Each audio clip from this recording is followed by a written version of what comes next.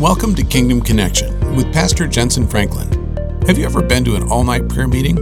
If not, maybe you've been at a regular Bible study or small group and someone started praying and you thought it would go all night. When you gather before a meal and someone asks your Uncle Henry to pray, you secretly think, well, no one's getting a hot meal today. Of course, there's nothing wrong with long prayers. But if we look carefully into Scripture, we'll find out that God isn't really interested in the length of our prayer. He's much more interested in the posture of our heart.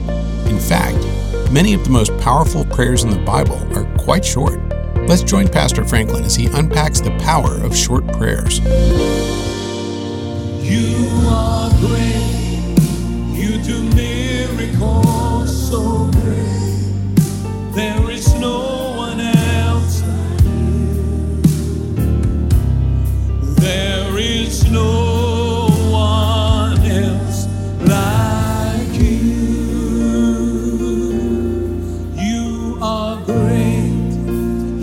miracles so great. There is no one else like you. There is no one else like you. You are great. You do miracles so great. There is no one else. I know you've been standing a few minutes, but would you reach over and pray for the person beside you? And then we're going to move on in a moment, but let God have this moment on your road, right where you're standing. You are great. You do miracles so great. There is no one else like you, oh Jesus. There is no one else like you. You are great. You do miracles so great.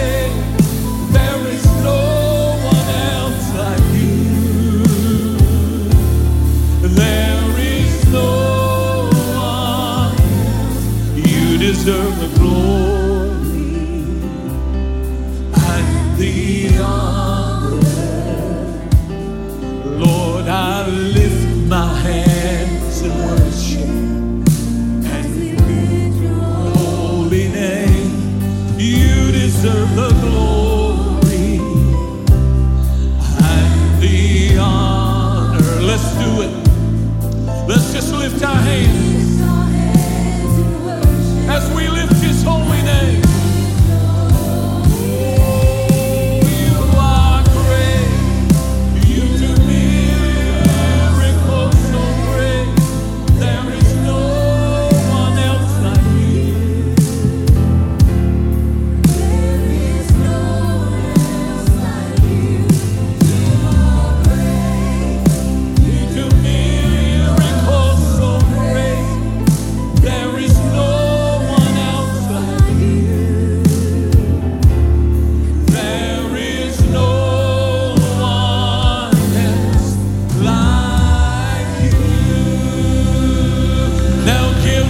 Majesty, the Lord Jesus, a great praise. I believe he's healing. I believe he's delivering. I believe he's speaking. In Jesus' name. And the church said amen. Turn to 2 or 3 people and say, we're in the right place today. We're in the right place. We're in the right place today. You may be seated. God bless you. And may we have more of those moments in Jesus' name. I'm going to the book of Habakkuk chapter 3. And in Habakkuk chapter 3, verse 1, a prayer of Habakkuk the prophet on Shigionoth. Verse 2, O Lord, I have heard your speech and was afraid. O Lord, revive your work in the midst of the years. In the midst of the years, make it known. In wrath, remember mercy. Verse 3 is remarkable. And God came from Teman, the Holy One from Mount Paran. His glory covered the heavens, and the earth was full of his praise. His brightness was like the light, and he had rays flashing from his hand. Verse 3, God came from Teman, the Holy One from Mount Paran. I'm preaching today on the power of short prayers. The power of short prayers. If I can get you to start praying, not long prayers, not hours and hours. That'll come the more you spend with Jesus, the more time you want to spend with Jesus. But if I could just get you to start acknowledging Him every day in short prayers, the power of short prayers. Short prayers produce profound results in the Bible. Elijah prayed a 64-word prayer contained in one chapter, and fire fell from heaven. Simon Peter prayed a one-sentence prayer, and a man who had never walked, lame from birth, got up and put the bed on his back and ran through the streets shouting praise to Jesus. The Apostle Paul in Acts chapter 16 cast the devil out of a woman who was a fortune teller, operating under a demonic spirit of witchcraft. He prayed a 14-word prayer, and the demon-possessed woman was set free from 14 words of prayer. Hezekiah in Isaiah chapter 38 prayed a 29-word prayer, and God added 15 years to his life. 39 words of prayer, and God gave him 15 more years. The prayer of Jabez, one of my favorite prayers, I pray it every day of my life.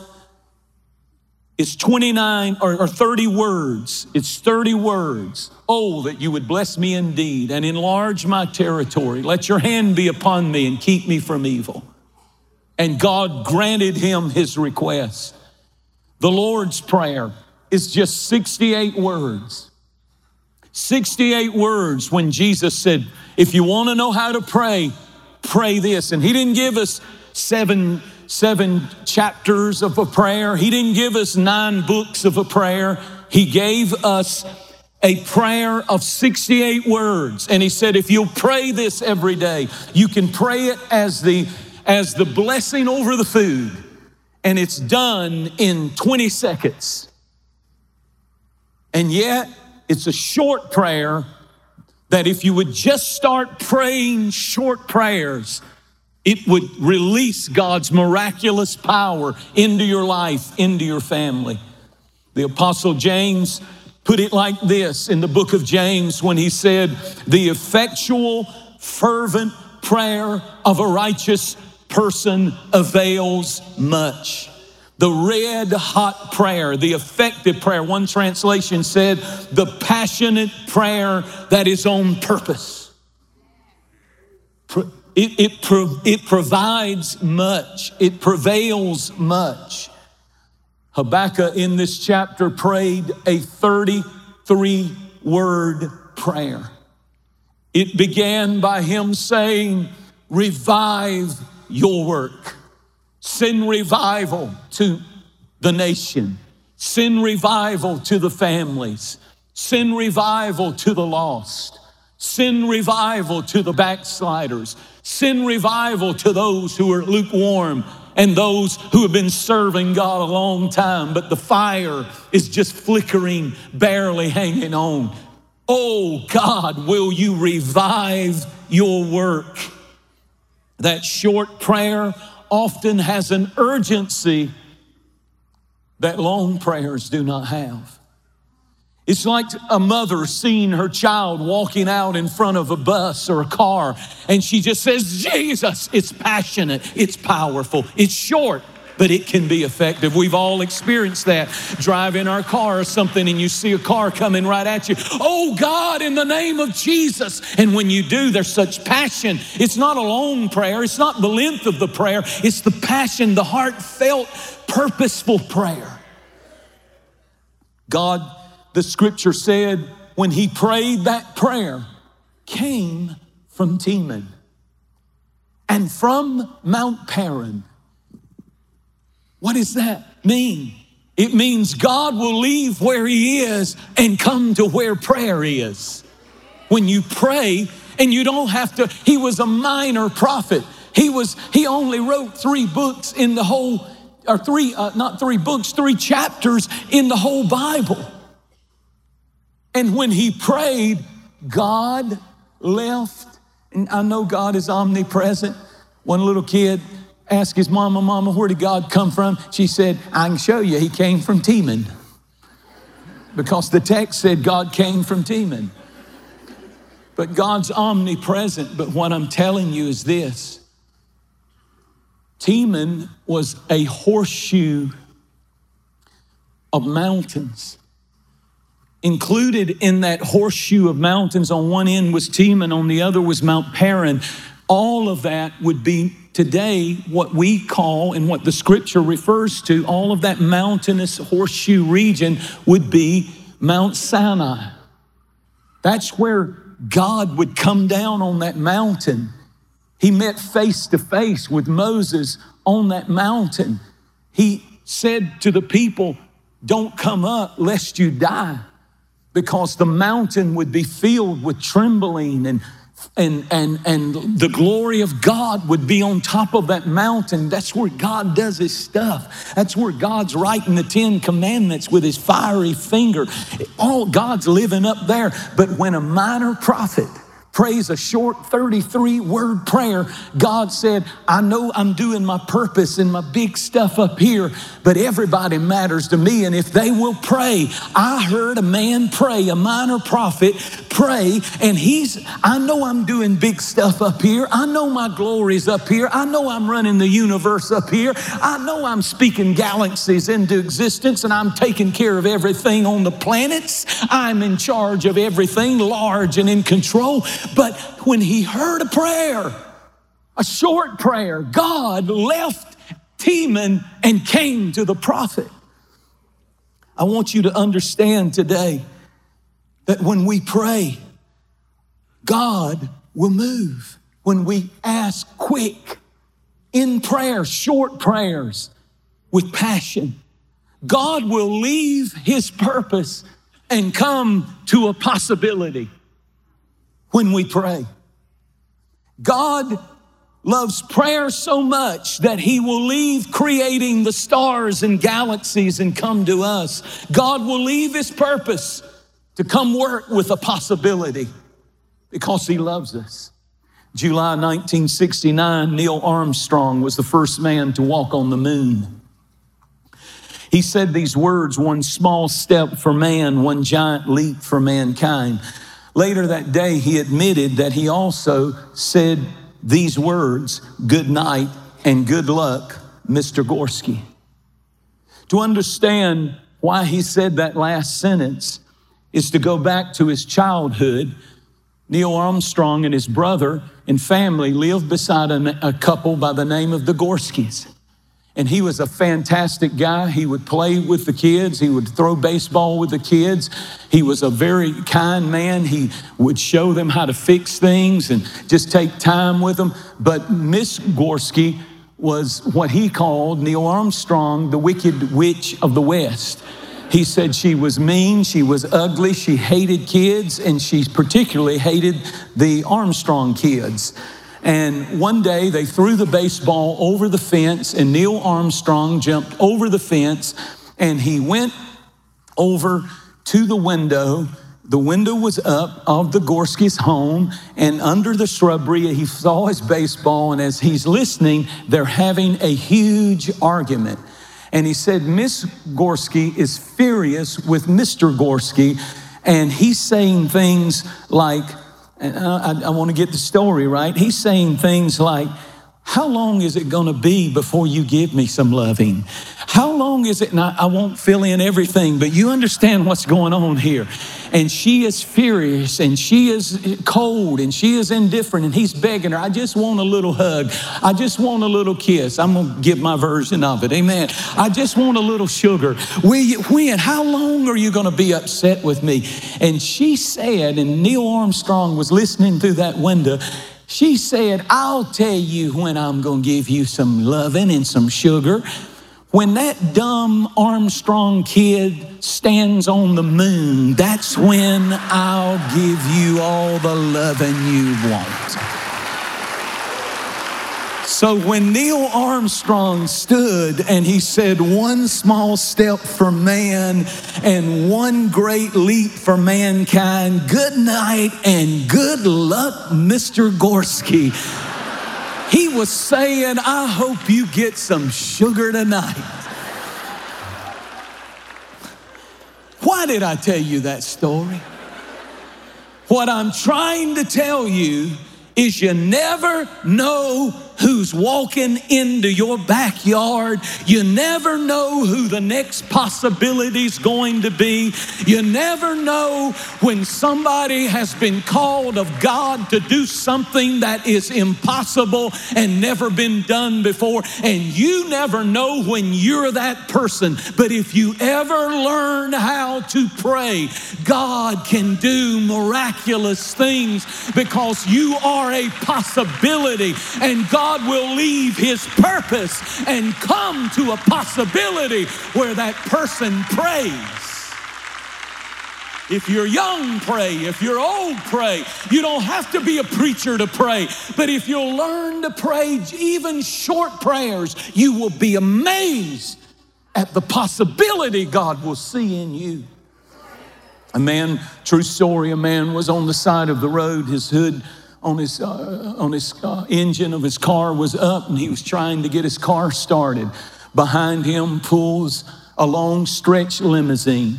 A chauffeur gets out, opens the door. A man steps out in a three-piece suit, necktie, looks like $1 million, walks over, sees the man trying to fidget with his motor and get it going, and he says, what's the problem? And the man looks at him. He can't believe this guy in the limousine has stopped to help him.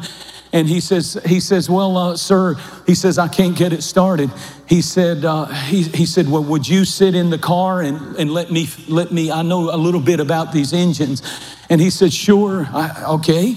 And he sat in there, and he said the man fidgeted around a little bit and said, try it now. And as soon as he tried it, he hit the starter, and the car started right up. And he took his white hanky out and was wiping the grease off his hands and about to walk off. And he said, hey, wait a minute, how much do I owe you?